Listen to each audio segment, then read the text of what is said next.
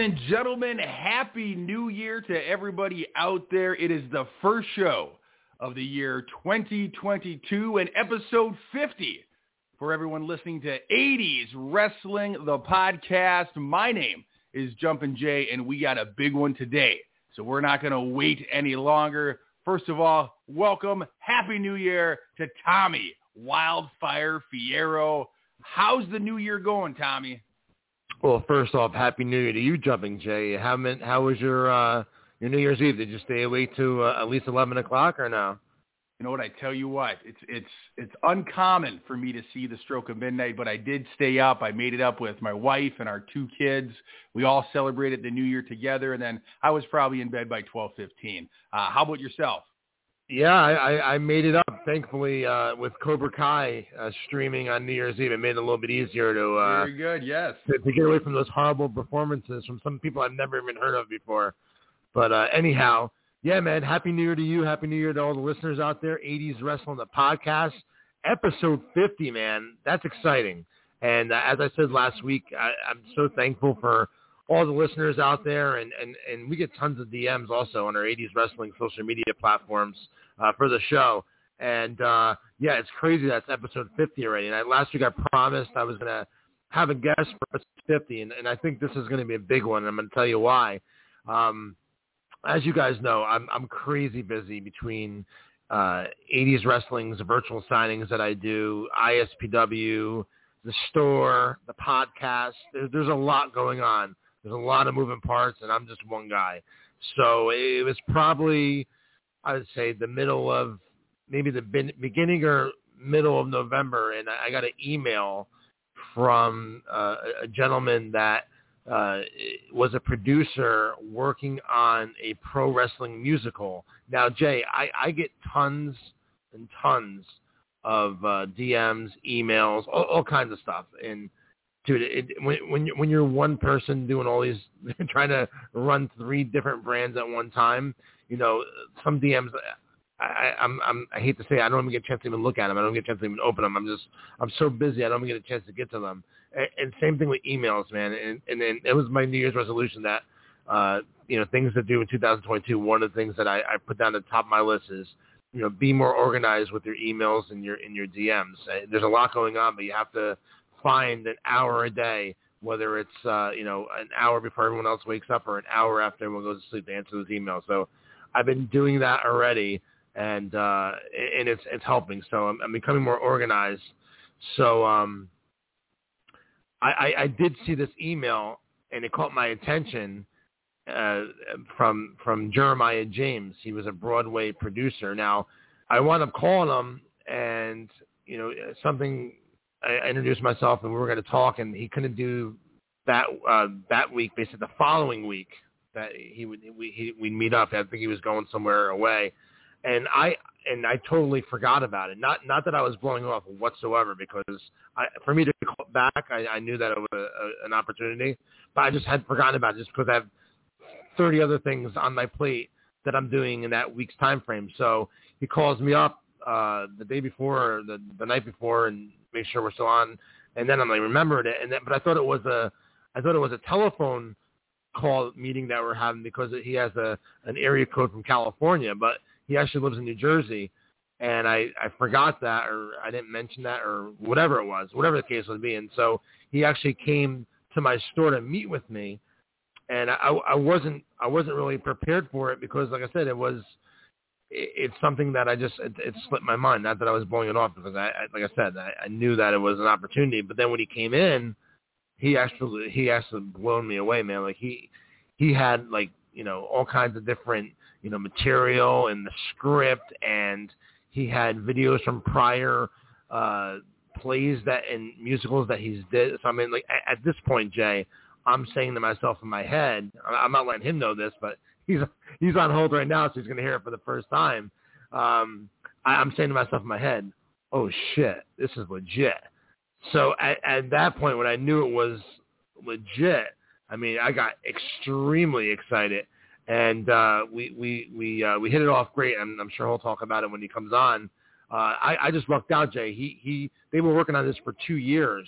The last match, it's a pro wrestling musical, And I guess he had gone on Google and typed in Pro Wrestling New Jersey because he's from New Jersey, and that's a good place to start to try and find contacts if it's the state that you're in. So he did that, and luckily the wrestling store popped up, and one thing led to another, and it didn't take very long. So without any further ado, I'd like to introduce him now, and he can tell you the whole story, the behind the scenes of how it all came to be. The man himself, Broadway Producer, Jeremiah James. Welcome to 80s Wrestling, the podcast.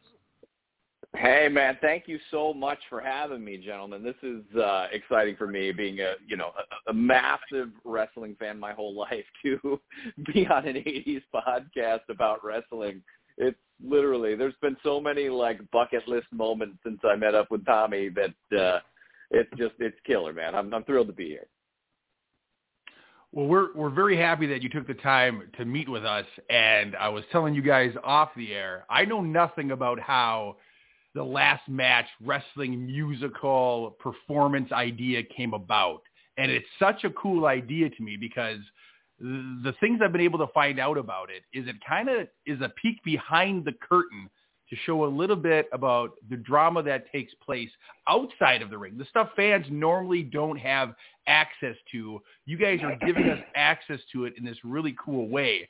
And so I would love to kick off the show just by asking, Jeremiah, how did this idea come to fruition? How did you come up with this idea? So, as I was saying just a second ago, I've been a wrestling fan my whole life. I mean, from the time I was a young guy. I'm 41 years old now, so I grew up in the quote-unquote golden age of wrestling, which is, again, why being on an 80s podcast, all those amazing wrestlers from the 80s were just, they were heroes of mine, right? And all growing up and then through my adulthood, I continued to follow wrestling. I think it's an incredible art form in its own right, and there are a lot of people in the entertainment business, and I'm sure you guys know that, when you look back in history, that they kind of give a side eye to wrestling. And I'm always been that guy who has converted fans, taking people who gave it that side eye, said, you guys really don't understand. Wrestling is an incredible art form. And then I would kind of give them the spiel as to why. I'm you're talking about, about an art form where the fans truly dictate how storylines go. Think about how many times could you say that, a bunch of football fans were able to say, we don't want that quarterback, we want the other quarterback, and then that was going to happen, right? Where in wrestling, as a fan, if we don't want you to succeed, if we're not buying into, the push that somebody's getting, that push might get snuffed out, and actually a push of somebody else that we want to see succeed will happen. And then I would go into, explaining, the actual inner workings of wrestling. And so I've just always been this huge fan who would want people to come into that world and be like, guys, you and women, hey, I promise you, if you give the wrestling world the opportunity, you will see it for this actually, and I know it sounds strange maybe using the words this beautiful art form, but it really is, man, the storytelling, what these men and women put their bodies through to entertain us. And it was always just something that fascinated me. And then, when I started producing musicals and writing, I always had in the back of my mind, this idea to do a musical about the world of wrestling. And I've always been somebody who, if it's never been done, I always want to do it, or if somebody goes, that might not work, I'm going to do it, because if I'm passionate about it, I want to see it through. And so about 5 years ago, this kind of idea that was in the back of my head, I started talking more about it with people and just chatting. I've always had this vision. And then you skip ahead 3 years, so about 2 years ago, I finally said, it's the right time. It's the right time. Now is it. And I'm going to find the right people to work with me on the project, because you have to really build a family and a village to put something like this together. And so I was looking for someone to write the book with me, which is the script, and then somebody to write the music and lyrics. And the first person I reached out to was my dear friend Jason Husa, who is an incredible writer just across the board. He's like a super genius. And he jumped right on board being a wrestling fan his whole life as well. And so we started that ball rolling together and just started spitballing ideas as to how we wanted to present a show like this. And then I needed somebody to write the music, right? And so being in New Jersey, I started thinking about people that I knew in the area that would be right, because the way that I wanted this to come across was I wanted it to be, 80s rock and roll, golden age of wrestling, what made us guys and women in my age bracket, like fall in love with wrestling. I wanted to make it an homage to the world, right? And so there was a rock band in Jersey City that I knew really well and was a huge fan of. It's called Sylvana Joyce and the Moment. And I remember turning to my wife and, those aha moments that happen in life. I'm like, that's it. It's Sylvana Joyce. I got to get in touch with Sylvana Joyce. And when I tell you, we were like Facebook friends. I saw her in a concert once, and I just went up to her and told her I was a huge fan and followed her. And I went and sat down and I pitched her this idea. And I just said, I'm writing this wrestling rock musical. I really think you'd be great for it. And she was actually a little confused because she thought I was talking about a different musical that I had actually written. And I said, no, this is a brand new show. It's not this other show that I wrote. This is a musical about wrestling. And she kind of was a bit shocked. And then she goes, Jeremiah, this is amazing. My husband is a huge wrestling fan, and he's also my writing partner. And I would love to do this. It'd be something him and I could work on together that he loves, and it would bring me into the world of wrestling. And that was kind of how it all started. So I got everybody together, and we started writing. And we got the script done and the concept done. So a little bit about the concept of the musical is it is a completely immersive wrestling experience. So what that means is, unlike going to a Broadway show, like seeing Phantom of the Opera, where you're going in and there's what's called a proscenium theater, this is an theater experience. So it's a wrestling experience that happens to be a rock musical.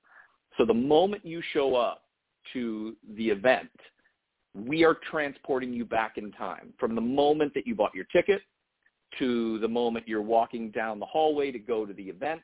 We are transporting you back in time. The show starts at the door, where we've got posters of our, made-up wrestling company and our made-up wrestlers, and, the actors that play the wrestlers, are on promo T-shirts and all that sort of thing. So we take you into the world we want you to be in from the moment that you buy your ticket, right, and come through the doors. And then it's a world, with its own wrestling company and all this stuff, as if it, has been around for years and years and years. And we transport you back in time to the golden age of wrestling with, storytelling. And then the cool thing is the story is told as if you're at a massive wrestling event, something like a, Bash at the Beach or WrestleMania type of show. And then you're being told the story through a narrator's perspective, and it's really about getting to see the backstage drama that helps with the onstage drama and all that sort of thing, and it's all done within a 90-minute span of time.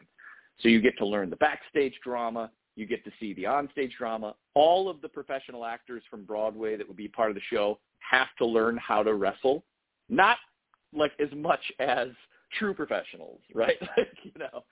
But, a little bit of wrestling here and there to make it real and genuine to wrestling fans. Because this show, more than anything else, is an homage to that world, man. I love wrestling. It is not, there is no mockery of the wrestling world. It is nothing more than a love letter to wrestling in general. And it really tells the story of a character called Ben Vengeance. He's coming to the end of his, Hall of Fame career. He's got to drop the belt to a young, up-and-coming third-generation wrestler who has no respect for him or the business in general. And as we all know, that time of kayfabe was extremely important, and the wrestling world, even today, is a sacred brother and sisterhood that it was really about respecting the business, respecting each other, getting each other over, doing what was right for business. And so Ben Vengeance has to drop the belt in his last match to this young up-and-comer. And it really is kind of a metaphor for what we all face at one time in our lives where, if you've been one thing your whole life, if say you're a police officer and you're coming to the end of your career, who are you if you're no longer a police officer, right? Because we identify ourselves as the things that we do in our lives, right? A school teacher, a fireman, a corporate worker. And so here is this guy who is coming to the end of his career and has to face down not only retirement, but maybe going out in a way that, will tarnish his legacy and the things that he spent 30 years building. And who is he going to be without the fans? Who is, it's just being a father. Because, wrestlers back then, a lot of them wrestled a long time, often to the detriment of their body for us, the fans. And so, there is this respect for the fans and mutual respect from fans to the people who have entertained them, because wrestling fans, as we all know, and I'm not saying anything you guys, don't know, but we have deep wells of knowledge and memory, That's why we love a character for 30 years, even if he's become a heel and then become a face and then become a heel again. Like, we remember these things. And so it really is just a story about, what comes next. And it's all told through what would happen over a 90-minute TV taping of a major event of this guy's career coming to the culmination of the last match. And it's told through rock music, man. And it's going to be an absolute blast. So that's basically where the idea came from. That's basically what the story is. And, and the person who's telling the story in the show, the narrator, this is a wrestling event. So when these wrestlers make their entrances, the actors playing the wrestlers, your heels are going to be doing what a heel does. They're going to be, giving it to the audience. The faces are going to come out and present themselves in that way. Again, it was important to me, no matter what happened to this show, that it came across that true wrestling fans, a show specifically for wrestling fans, that they would come in and go, that's what this world is really about. These people really did the homework. They really made sure that we, the fans, were given the respect we deserve. And, wrestlers in general. Like, if something like, I know that Tommy right now is working with Axe and Smash, like all these heroes of mine, man, which is crazy, working with these incredible guys that I've looked up to my whole life as superheroes. If, say, they came and saw this show and were moved by it and said that's real, like they did true justice to our world, the brother and sisterhood of wrestling and the industry of wrestling, like that would be the greatest thing ever. You know what I mean? That's really what this show is for. And also to bring people into the fold who've never seen a wrestling event but love the theater, right? So you're going to come and see this untheater theater piece that is telling a story because they love a rock musical, and they walk out of the world we bring them into going, I didn't know anything about wrestling before I saw this, and now I'm a fan. Now I'm going to start following ISPW wrestling. Now I want to know about, these old wrestlers. I want to watch old matches. I want to, that would be the greatest thing ever across the board. So that's really the story of the show, how it came about, blah, blah, blah, vote for Jeremiah for president. Well, Jeremiah, I'll tell you this. My initial impression when you're talking is, as a wrestling fan, I am actually getting excited in the same way that I get excited for a big pay-per-view event like a WrestleMania, like a Bash at the Beach. Like, that same excitement was filling in. And when you were talking about making it a completely immersive experience where you're actually transporting the audience from the moment they step through the door back into that world, and just the way you described it, I can tell you have a deep respect for the business and for the performers. And as a wrestling fan, that brings me great joy, because I can already tell this is not going to be kind of a mockumentary or a mocking of the world of professional wrestling. You generally have a love for it. And so this is going to be an expression of that love, which I think is incredible. And I truly hope I get to come and see this show at some point. My next question, we have a couple callers on hold. I'm going to leave them hang on hold just for a few more minutes. My next question is, you just laid out this beautiful origin story of this idea.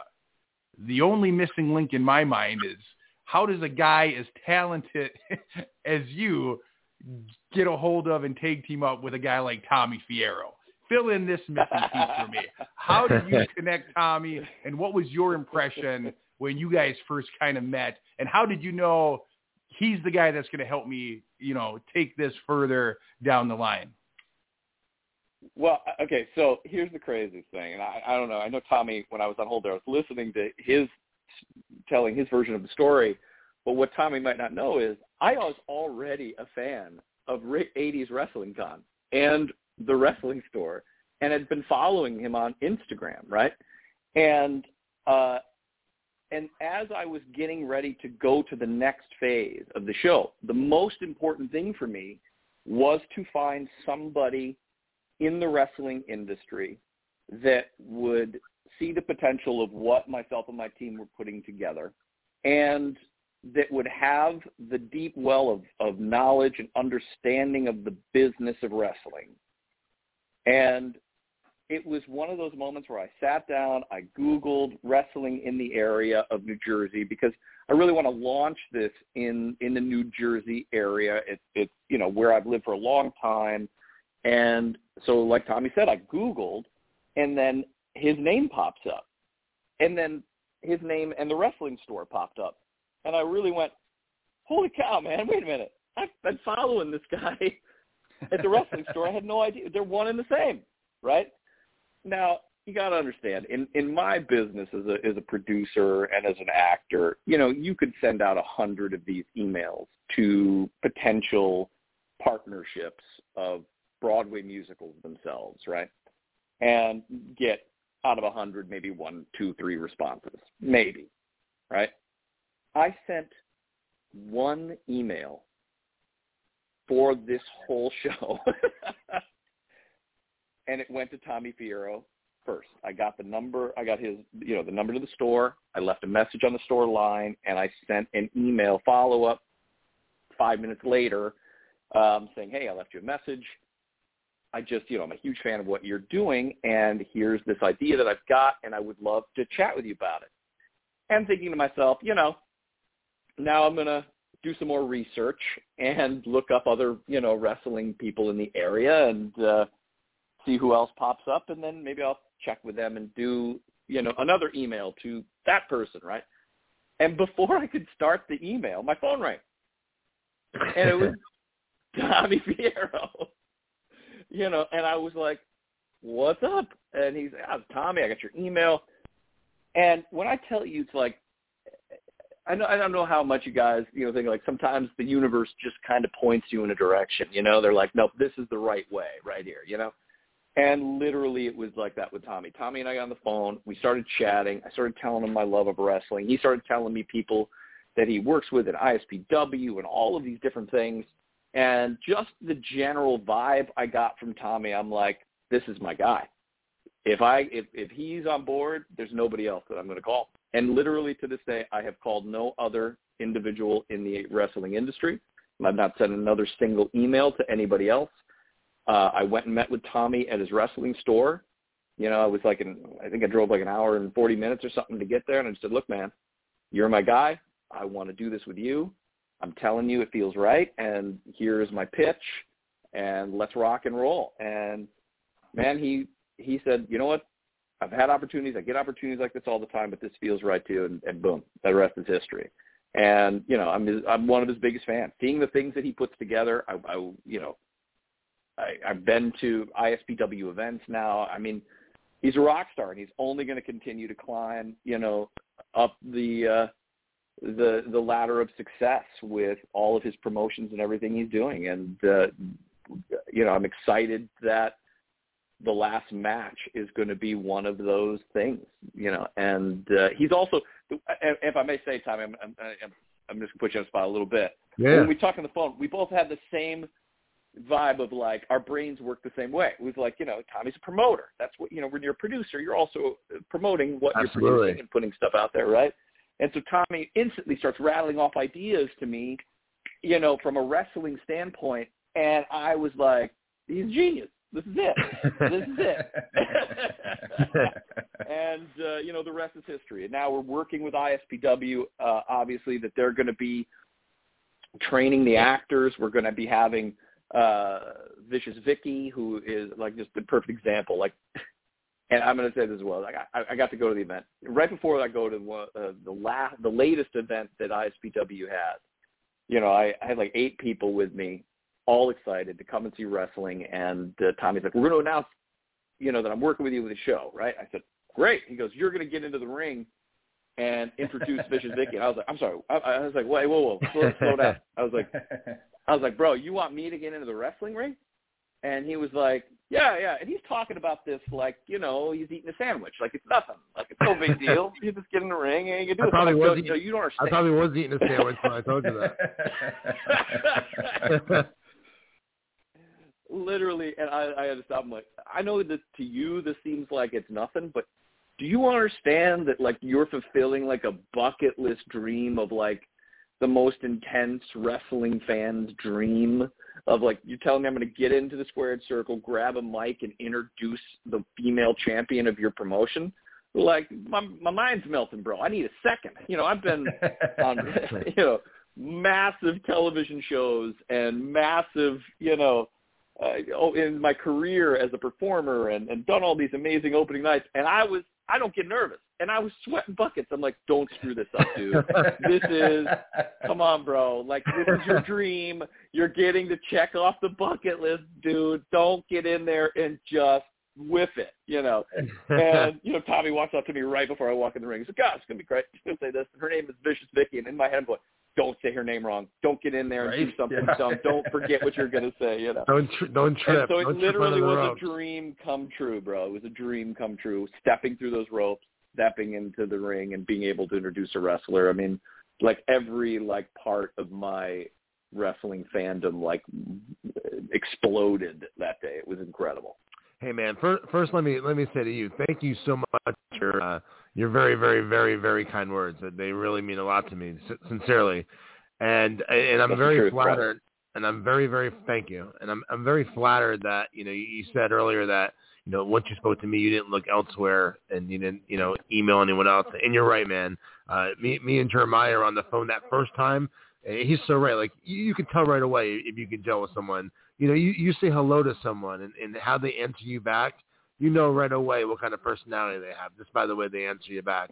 And me and him, no joke. And I thought about this last week on the show, Jay. Wrestling fans and people in the wrestling industry, we kind of like all like gravitate and gel towards each other. Like our personalities are all pretty much, for the most part, the same. So, I mean, me and him legit like hit it off a minute into our conversation.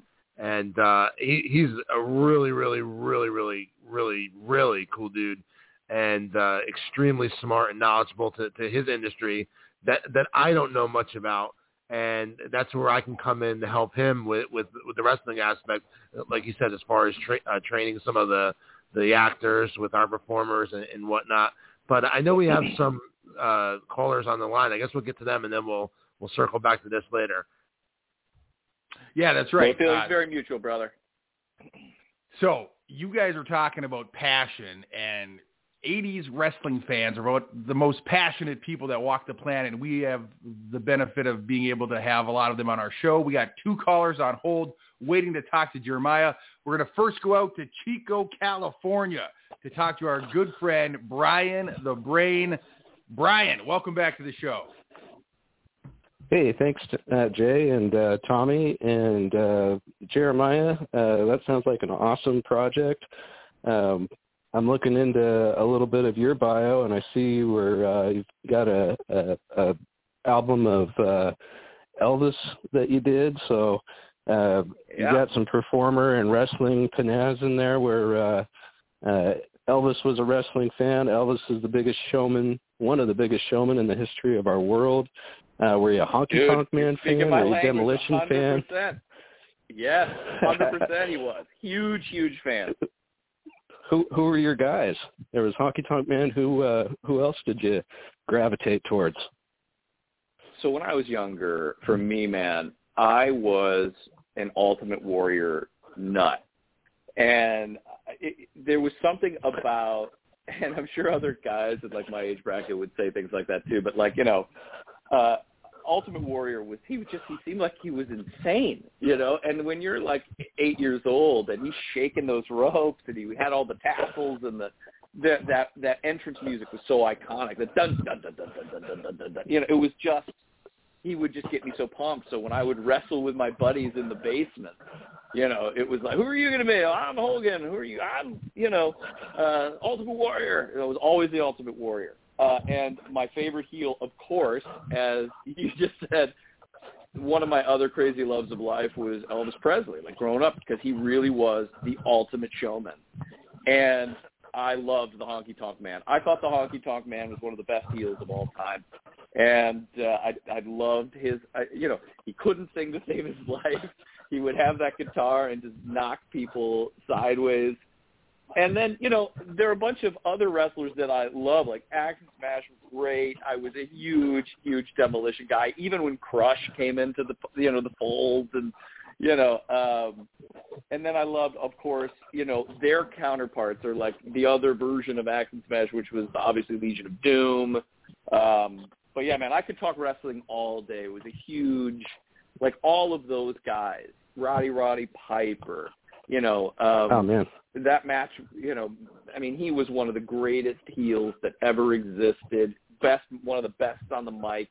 And, of course, I'm a huge Ric Flair fan as well, because even in his 70s, he's still, such a pimp and a rock star, getting on that mic, The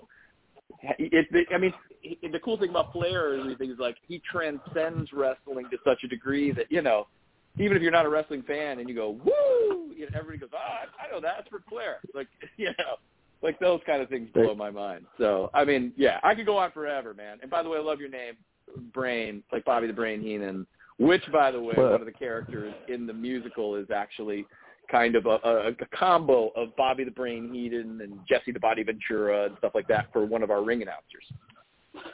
Well, in grade school, I was Brian, and the kids always spelled my name wrong and put Brain, and then these two guys gave me that nickname from calling into the show, so it's fun stuff. And Bobby Heenan, that's one of my top entertainers ever. So, that guy's top three for me with Roddy and Randy. But as a kid, Roddy was my favorite. I'm a little older than all of you.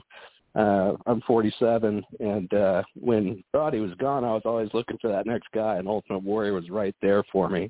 And a couple quick things you'll have to talk to Tommy about. Tommy was there.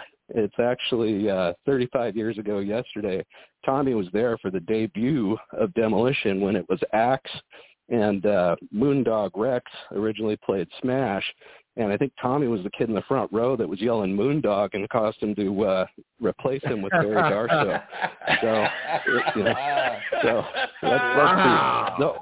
that's the origin story of. That's the origin story of Demolition's success, is little Tommy up there saying, Moondog, Moondog, and chanting and getting the crowd behind him. And then they bring in Barry Darso. You've been calling in this show every week, Brain. I did not know you had such witty, sarcastic humor. I love it. Wow. I thought that was. You're trying to make me look down, my big Hollywood producer. Broadway producer here. That's why. No. Wow, Brian's shooting on me today. Yeah, well, 9-year-old Tommy went to school the next day. He's like, I saw these two guys, and one of them was Moondog, and shoot, had to call him out. So love it. Yeah, well, so good. Another cool thing is, months before that, I went to my first show, December 5th, and it was the last night before Honky Tonk Man joined up with Jimmy Hart. So the first few months, the Honky Tonk Man was in the WWF. They tried to have him as a face. Now, he wrestled Stevie Offey that night. So Stevie Offey was Stevie was face. So we all had a feeling with the vote of confidence that Jesse the Body Ventura did that the Honky Tonk Man was turning heel. But it was I went on Friday night. The very next day, the Saturday, is when Jimmy Hart was introduced on WWF Superstars as having the Honky Tonk Man. So I saw him the last night before he joined up with Jimmy. And the main event that night was my guy Roddy Piper against Cowboy Bob Orton with Danny Davis as a special referee. So nice. Yep. So good stuff around there. I'll tell you a quick thing that'll blow your mind there, Brain. So I never went to a live event as a kid. My Boy Scout troop was they all went to go see in Rochester. I want to say it was 88. And Andre was going to wrestle. It was, wasn't a televised event or anything like that. And my dad wouldn't let me go. And because my mom and dad were like, no, I don't want you to see that, and I never, to this day, I have not forgiven my father for it. And I still give him a hard time about it. I'm like, you don't understand. Like, I would have, if I had seen that, I probably would have become a professional wrestler, right? But I didn't actually see a live event until I was 34 years old. And I had always watched it on television. I had never been able to go to a live event. And this young guy was doing a production of Les Mis as an actor. And this young guy named Kyle, who was in the show, played one of the kids in the show, came up to me because he saw me wearing a Macho Man Randy Savage T-shirt. And he said, hey, and this guy comes and knocks on my dressing room door, and he says, hey, can I talk to you? I'm like, yeah, sure, kid, what's up? And he's like, I see you wear these wrestling T-shirts. I know this might be weird. I'm only 16, but Monday Night Raw is going to be in Baltimore. And I heard you saying to some people that, you'd never been to a live event. So I got an extra ticket, and my dad and I are going to go. Would you like to come with us?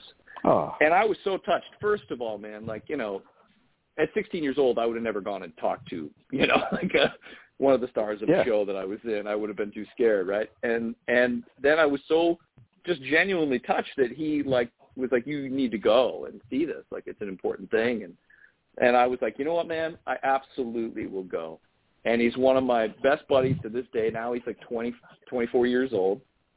But we went and saw the Monday Night Raw where Chris Jericho jumped off the top of the steel cage, and busted his leg up. And it was one of the greatest days, of even my adult life, being able to go to, here I am with this kid that has this love of it. Here I am with his dad, and so that was the first time I actually even ever saw a live event. So, I missed out on my. That's great. It made it that much more special. That's exactly right. It really, really did. Yep. And then one more thing before I get going is to get into music. But for me, I was raised not only on wrestling, but also parents were huge Disney fans. So I saw stuff like Mary Poppins, but then there's also Sound of Music. Annie was we went and saw a double feature of E.T. and Annie. When I got older, Jesus Christ Superstar. So I mean, what are some of the musicals that guided you down that path? Were you also watching some of that same stuff where you're like, now the story's really good, but how awesome is it that these people can bust into song and the songs follow a path that makes sense with the story? Are there certain musicals that grabbed you and shot you down that path to getting into this line of work? Yeah, no, absolutely. So there were a couple. So I grew up, my parents were not huge music people, but my sister was she danced, and then she became a Broadway dancer. She was a Radio City Rockette. My sister was a very talented person, is a talented person, but has now retired. But I would go and see musicals that she was in, in local community theater and stuff, and I always kind of enjoyed it. But then when I was 14 years old, my older sister literally tricked me into doing a show, legit tricked me, and she was like, we need guys for this summer production of a musical called Anything Goes. And, I said, look, I'm in the middle of double-day football practice. I can't do it. I'm really important 14-year-old in freshman football. And she was like, I understand if you don't want to do it because you're scared. And I was like, whoa, whoa, whoa, whoa. I never said I was scared. What are you talking about, And literally, I'm like, I'll go, to do this show. And that was the first time I ever it was the first time I ever did a musical, and I just loved it. But it was still just something to do for fun. And I loved the people. I loved how it made people feel. And I'm sure it's the same kind of feeling, Tommy and all the wrestlers get when they go out there and they entertain an audience. Like, it's a really special feeling when you know that you just made people happy for a little while, that they enjoyed themselves. But it was funny. You actually said one of the shows that really hooked me into musical theater, which was Jesus Christ Superstar. We went and saw that show when I was 13 years old, and it was in California at the time, and it was when the cast from the movie they toured around for the 25th anniversary. And I was like, I didn't know musicals were like this, like when you start hearing those guitars, and it's really hardcore 70s power rock. I was like, this is this. And I literally, to this day, man, my mom teases me, I burned a hole in that cassette tape. Yes, cassette tape. And legit could do the whole show by myself, like sitting in the car. My mom's like, that's ridiculous. You're ridiculous. That's my son, like doing every single part, even the girl stuff. So it was that show that really launched it for me. And Superstar actually was when I started thinking about the last match.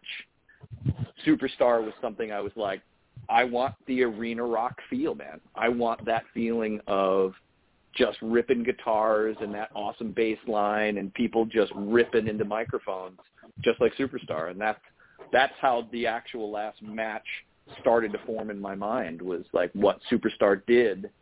And, because Superstar often will do what's called arena tours, where they just, they go to big arenas, and it's not necessarily a show that's in a theater. So, yeah. And I've, been a theater fan my whole life from there. Well, great stuff. Yeah, 14 years, a little over 14 years ago, it's December 2007. We went to a theater about an hour and a half from an hour and 15 minutes away in Redding, California, and got to see Jesus Christ Superstar with Ted Neely actually playing Jesus. Yes. And the guy that played Judas was the lead singer of In Living Color, which his name escapes me right now. But it was really awesome. And my girlfriend had a little too much to drink, and at the end of the show, we're up high in the back, and I see her wandering up towards it. She's like, I'm going to go try and see Ted. So I see her going down the center aisle up towards, during the very last act. She gets up to the side of the stage, and she's standing there, and she sees Ted across backstage right after the production. The guy says, ma'am, and she's like, oh shit, I'm going to get thrown out. And she's kind of cowering down. And he says, ma'am, Ted's going to come this way. And so he directs her where to go.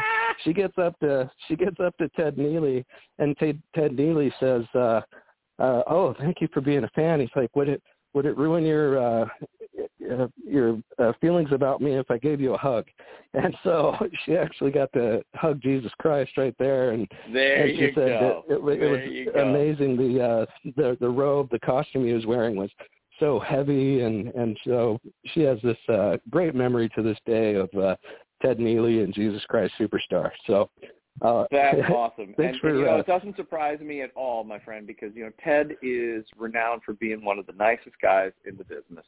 He's played that part for ever and ever, and he's literally known just for being the greatest of guys. And I've had friends that have worked with him. I have never had the chance to work with him. Of course, if I do, because even being in the industry as a performer and a producer, I'm still a huge fan, and I don't care what, people are like, well, you work with them, they're your peers. I'm like, no, dude, I'm a fan. I don't care. Yeah. I go up and just be like, Ted, I'm a huge fan. I've been watching and listening to you for so many years. I just want to tell you, I'm so excited to meet you.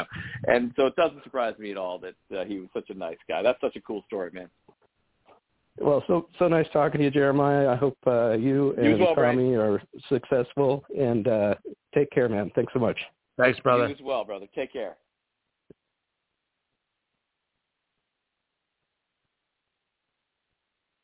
Well, there we go. I didn't realize our listeners were so cultured, Tommy. That was great. Yeah. There you go.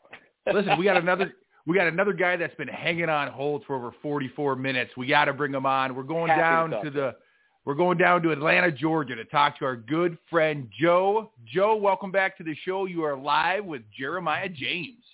Hey, good morning, guys. Pretty interesting topic we got going here today. Like besides wrestling itself, it's cool to have some way to promote wrestling other than wrestling. So there you go. Good luck with your musical. Thanks, brother. Is it going to be performed in New Jersey?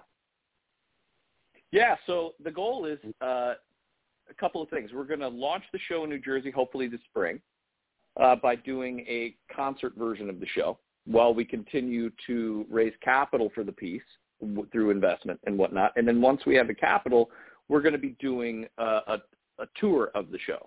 So we will actually, just like wrestling, any other wrestling contingent, go from town to town with the actual show. So hopefully, we'll be able to bring it down even to Georgia and be able to see the show down there. So if I was you, the first thing I'm thinking of is the stage, and I'm thinking I would have to have a wrestling ring on stage. So have you had talks with your colleagues about how that's going to, be viewed to the audience? Is there going to be a legit ring on stage? How is that going to work? Good question. So here's the cool thing. What excites me most about the piece: when I say that it's going to be a wrestling event, there is no stage. There's only a wrestling ring. So when you come and see the show, you're going to go and see the show like you would at any other wrestling venue. The only set of this show will be the ramp for the wrestlers to enter in. There'll be the actual wrestling ring where almost all of the action of the show takes place. It is literally built as if you are at a wrestling event. There will be 4 major screens above the center of the ring that will project stuff in real time. Some of the actors will actually have cameras that will be focused on the action in the ring. They will have to learn how to do that, in real time, so that people that are sitting in the bleachers will be able to watch the show. And there's only 2 other platforms other than the wrestling ring, and they're just so we have another place to do some action as actors, right? So if you think of it this way, you're going to walk into, let's just say it's a giant gymnasium, right? The top of the gymnasium is going to be blacked off from the center of the ring, above the ring, as if it's a black tent. So you're going to walk inside this world through a roped off little tunnel to a set of 4 bleachers in the round, just like you would a wrestling event, with 4 screens above the wrestling ring, a platform for the live rock band and their instruments, the entranceway for the wrestlers, and an extra platform to say, they're in a locker room, which we'll use screens for projections to show where they are when they're backstage and when they're in the ring. Everything, 80% of the show will take place in the wrestling ring. The story will be told. That's why I say it is a wrestling show that happens to be a musical and tell a story. It's completely immersive. You come into the world we want you to be in, and it is the wrestling world.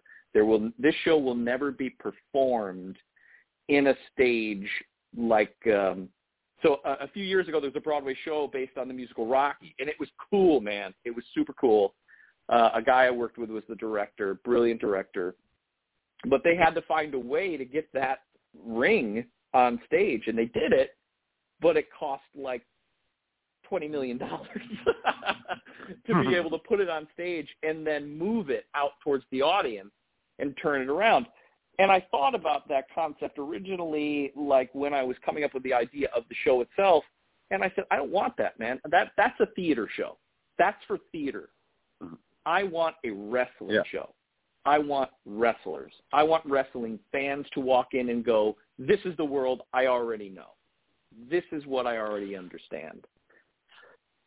So it sounds like for copyright reasons, you cannot use real wrestlers' names, and I'm assuming real wrestlers' theme music. Is that accurate?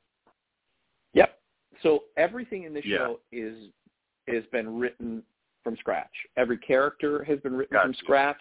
Often the characters are an homage to other characters that we all know and love, but not direct copies in any way. There is no copied music. There is no copied anything. It is all our own imaginary wrestling, company. Yeah. But the coolest thing about it is, so for instance, Vicious Vicky is going to be one of our guest stars. So each place we go, so say we take the show to Atlanta, Georgia, right? Well, Tommy, working with him, Tommy can say, hey, what's the popular wrestling, either ISPW might be along with us and then ISPW will step in, but say we sell the show to Japan, right? And the show's going to go to Japan. Well, what's the big Japanese company, right? There's New Japan Wrestling, right? Well, Tommy is going to fly out there with me, and we're going to see and talk to New Japan Wrestling, and they'll be our guest stars in that version of the show, right? So that, just like in a real wrestling format, right, you will have every once in a while somebody will show up from a different promotion, right? So say you're watching AEW and all of a sudden somebody's there from New Japan. So that's one of the things that was so important was that I want real wrestlers to come in and do some real wrestling. The actors are going to learn a certain amount of wrestling. Yeah. But we're going to want actual professional wrestlers. I can envision you brainstorming meetings for, creating the wrestlers is probably fun. I used to play this video game where you could create your own wrestler, and, my dad would play. My dad would play two. Where's El Stinko? That was El Stinko. But yeah, so that has to be kind of fun since you can't use real wrestlers to oh man, some of the most fun we had in writing the script was coming up with the wrestlers and their gimmicks, right? Because the wrestlers were real people. So that we have one wrestler, obviously Ben Vengeance is the star. We have a female evil wrestler who's literally called the Mother, and her gimmick is that she has 15 kids. And she comes out smoking a cigarette with all the 1950s curlers in her hair. And she's a bigger, stronger person, and she's going to fight the littler female wrestler. And she comes out, sings her own entrance music, and then they wrestle. So it was super fun. Yep. It was like one of the coolest things about it. Nice, man. Yeah, like my favorite stuff that I've viewed. First of all, with wrestling itself, was the beginning WrestleManias. Like that's like a movie in my mind. But then some other, like I'm a big fan of the film The Wrestler with Mickey Rourke. Oh yeah. I recently saw Fighting with My Family. I only saw it the one time in the theater, but I thought that was done really well, and it had a background to, it wasn't just inside the ring. It was the drama. It was with Vince Vaughn. He did great, training the girls, and I think it was brought up in this podcast about how the business kind of makes it really tough for you to become a star. So, I bet you got a great story. So, bring it to Atlanta, man. I'll go for sure. And the coolest thing is if you've got like people in your lives, one of the coolest things, man, when we were talking about it at the ISPW event back in December, I had guys come up to me who were like, man, it's so crazy that you're doing this. And I was like, oh, thanks, man. And he's like, well, but I'm a huge wrestling fan, but my wife loves Broadway, and I don't go to Broadway that much, and she definitely doesn't come to wrestling. But now she's going to have no choice because it's going to be a Broadway show about wrestling, and we can do it together. And I'm like, yeah, like that's what this, that's the hope, in the end. And really for us, like I said, man, we're going to get it down there to you so you can come and see it, and hopefully, blow everybody's mind. Yep. The last match. I look forward to it. Awesome, man. Right. Thank you so much, man. I appreciate it. Yep.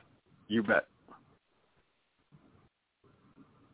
Well, clearly you're onto an idea, Jeremiah, that is striking a chord with wrestling fans across the country. And so speaking on behalf of them, we're super excited to see this come to fruition so that we can actually go and check this out. Before we wrap up, we got a few minutes left. You mentioned some of your favorite wrestlers when you were growing up. Now, normally, Tommy and I, when we have a guest, we like to ask them about the WrestleMania 6 main event, Hulk Hogan versus the Ultimate Warrior. I was a diehard Hulkamaniac. Tommy was rooting for the Warrior. I hate to ask you because you kind of alluded that Warrior was your guy. So I'm just going to go out on a limb and assume when Hulk Hogan wrestled the Ultimate Warrior, you were actively cheering for the Warrior. Is that correct? Actually, I'm going to throw a curveball at you, man. I was rooting. I was rooting for both. It was because you couldn't not love Hulk Hogan when you were 10 years old. You know what I mean? Like, you couldn't. But you have to love Hogan. He was Hogan, right? So the craziest thing about that match, which I've watched 100 times, literally, was that even thinking back to it as a kid, there were moments where, Hogan, you thought he was going to do it, and you couldn't help but cheer for him when he hulked up, right? And here I am, this diehard Warrior fan, right? But then all of a sudden the Warrior would come back, and he would shine, and he would do his thing, right? And then I'd start cheering for the Warrior. Because the coolest thing about that match always for me was it was clean. There was no outside interference. It was good guy versus good guy, title versus title, and we were all just like I remember watching it live with my buddies and being split right down the middle. Of course, when the Warrior won, I was thrilled, because I was always a big, huge fan of his, and for him to win the title in that way and all that stuff was just, pinning Hogan clean was amazing to see, and then them embrace at the end. It's like, we may have fought each other, but now we're still friends. You're 11, so you're like, that's great, But I was split right down the middle. That's a great answer. That is a great answer because you're right. When you're 10 years old, both of those characters are so larger than life that you can't help but feel compelled and drawn towards both of them. Now, the other thing we like to talk about on this show a lot is because, one, Tommy owns the Wrestling Collector, which is a huge wrestling memorabilia superstore. But besides that, the merchandising that we were experiencing as kids in the 80s and early 90s when it related to wrestling stuff was just, they had so much good stuff out on the toy shelves. It was awesome. I'm wondering, it was Jeremiah, awesome. is there a piece of merchandise, whether it's an action figure, a particular shirt, is there something that you had as a kid or maybe you always wanted as a kid when it comes to wrestling merchandise? My dream was to have a wrestling buddy. I wanted the Ultimate Warrior wrestling buddy pillow.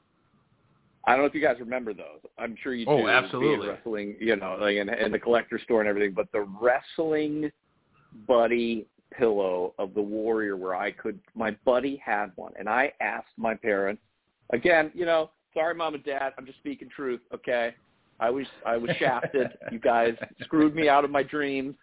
But now I'm going to have my own wrestling buddies built just for this, and nobody can take it away from me. Well, I'll tell you what, Jeremiah, you have a wrestling buddy now, and it's me. Well, dude, I can't thank you guys enough for having me, bro. What do you mean, no? That's not the same thing, Tommy. That's not the same thing, Tommy. He said he wanted a wrestling buddy. Now no. He wants a wrestling buddy, the Tonka-built pillow. You can't just say my friendship. Your friendship can't fill that hole. We got to get the man a wrestling buddy sometime. I'll get you one, Jeremiah. Don't worry about it. Listen, Jeremiah, all the millions you're about to make me, the least I can do is go out and get you an Ultimate Warrior wrestling buddy. Well, I'll tell you right now, man, just make that the opening night gift for when we launch the national tour of the show, the full production. You can bring one for me, and I'll literally probably just blubber. My dream come true. But it is true though that I have a wrestling buddy in you, and the coolest thing for me, man, is like you have literally helped make this dream come true for me, to be able to work with somebody that has that kind of knowledge, somebody that understands and sees the vision for what I wanted to bring to life. And I'm really grateful to you, to ISPW Wrestling, to all that you're doing, Wrestling Con. I mean, I even got to meet one of the bushwhackers. I can't thank you enough just for being willing to bring me into the world and this wild idea that I had, man. And, I'm your biggest fan, and I'm thrilled to be a part of all of you're doing. Well, thank you so much, man. And the feeling is extremely mutual, man, extremely. So we'll be talking a lot more about the last match right here on 80s Wrestling, the podcast, in the upcoming weeks and months. 1,000% we'll get you back on in the future as we grow closer to it. Jeremiah, thank you so much, man. I'm extremely excited for 2022. Thanks to you. I'm right back at you, brother, 100%. And, Jay, thanks for having me, dude. Thank you, man. You were a tremendous guest, and I just sat here smiling ear to ear as I listened to you describe the world of wrestling. I can tell you're passionate about it. I will be bugging Tommy to make sure, A, we get you back on sooner rather than later, and B, I'm going to stay on top of him. Make sure you get that wrestling buddy. Thank you. Thank you, my man. All right, Jeremiah, have a good day, man. Thank you so much, guys. You take care. Take care. All right, bye-bye. All right, bye-bye. Tommy, I'm excited. I'll tell you what, Jay. If I was just, if I wasn't a part of this, and even me being in the wrestling business, if I was listening to this podcast and just heard him talk for the last hour, I'd be extreme. I mean, obviously I am. I mean, if I was a listener, I would be extremely excited because he sold that like it is going to be huge. But I mean, just everything he said was just phenomenal. Listen, he sold it like it's a passion project. Like he really does truly have a love for wrestling and for that golden era of wrestling. And so it's a passion project. He's bringing forth something to a mass audience. That's something that he's very passionate and that he loves. Now, you know how sometimes when people will ask you, like, if aliens invaded the earth, who's like the one human that you would take them to? Like, this is our leader. I tell you what, if we had to show a wrestling fan to aliens, he might be the most well-spoken wrestling fan I've ever had the pleasure of talking to. I would nominate him to go and represent us to the masses anytime. Absolutely. He's very, very, very well-spoken, extremely knowledgeable, and like you said earlier in the show, extremely respectful to our industry. And that's what, helped me gravitate towards him when I was talking to him. I could tell it wasn't, a spoof on wrestling. It was something that he generally, cares about and is passionate about, and which made me more passionate about it talking to him. So I'm extremely excited. I think that together we can do some big things together, and I'm looking forward to it. And this weekend we have nothing at the start this weekend, but this Monday is our first virtual signing back of 2022 on January the 10th. We're doing a Feud of the 80s virtual signing with Tito Santana and Greg the Hammer Valentine. You can order autographed pictures of both wrestlers, watch them sign it live on our Facebook page, and then we ship it out to you afterwards. Or this is cool, Jay, a action shot of Tito versus Greg Valentine that they both can sign personally to you. That's definitely a collector's item right there. That's an awesome idea. Can you imagine how cool that would look on your office wall or your man cave wall? Because those guys had one of the best rivalries in the history of professional wrestling, especially at this time period. And so to have an action shot signed by both competitors, that's something you frame and put on the wall for sure. Absolutely. So that's going to be this Monday night, January the 10th. 7 to 10 p.m. Eastern time on our Facebook page, facebook.com/80s Wrestling Picks. And then you can order on our website, 80swrestlingcon.com.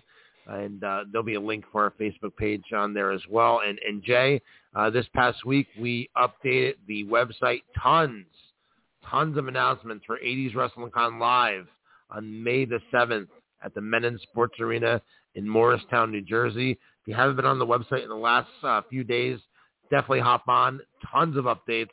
And I'm going to be talking to Jay off the air about getting the other packages up on the site in the real near future. Right now we have the general admission tickets and VIP admission tickets. General admission is $20, just access to the 80s Wrestling Con. And then the VIP one is cool, Jay. It's $50, and it's admission in. And then you also get the opportunity to have a picture of you in the middle of Greg the Hammer Valentine and Tito Santana doing a tug of war with the Intercontinental title. That's another photo up that you hang up on the wall. Oh, for sure. That puts you right in the middle of the action. So, yeah, if you haven't been to the 80s Con site recently, there's over 20 superstars. Over 20 superstars have already been announced. Their photos are up on the website, as well as the 5 special events that have already been announced as well. Tons of information, and the excitement just builds, Tommy. I think this is going to be your biggest con yet. I think people are really getting excited about the names that have been announced, and I look forward to seeing what else you pull off as we build up closer and closer to May 7th. Awesome, man. Thank you so much. And one cool thing that I haven't done in past 80s wrestling cons, the live ones, is I am going to accept mail order. So you'll have the opportunity, if you can't make it to 80s Wrestling Con live, you can send in your action figures or your programs or magazines and still have them get signed. So we're going to be putting all that information up on the website in the next, hopefully, week or so, and get it up there. And, so this was something that is cool. Like, you can get autographed pictures of, just say you really wanted the Fabulous Rougeau brothers, but you live in Texas and you just can't make it out to New Jersey. You still be able to order autographed pictures as well as bring your send your own items in to get signed. So we'll have all of that up on the website hopefully in the next week or so. But our next event is this Monday, Jay. I know you're looking forward to it. Tito Santana and Greg the Hammer Valentine, Feud of the 80s, our first virtual signing with a feud theme to it. I'm looking forward to it. I'm going to be having my popcorn, my beverage. I'm going to be tuning in. I just hope that those two guys, I hope their feud has settled down a little bit. I'm hoping you won't have to jump in between these guys, Tommy. Yeah, me too, man. And I'll tell you what, I saw a picture of Greg Valentine with, I think it was a yellow suit. And I told him, I said, next time you come up here, I want you to wear that yellow suit. So I'm going to text him before Monday, see if he can bring the yellow suit with him. I'll tune in just to see the Hammer in a yellow suit. Yeah, man. Well, until then, Jay, thank you so much. It was a very, very great episode of 80s Wrestling, the podcast today. Also, next Friday night, we're going to be in Totowa, New Jersey at the Totowa PAL for ISPW Wrestling, the Mouth of the South, Jimmy Hart. We'll talk more about that next week. But until then, hope everyone has a great weekend. Jay, hope you have a great weekend, brother, and we'll talk to you right here next week on 80s Wrestling, the podcast.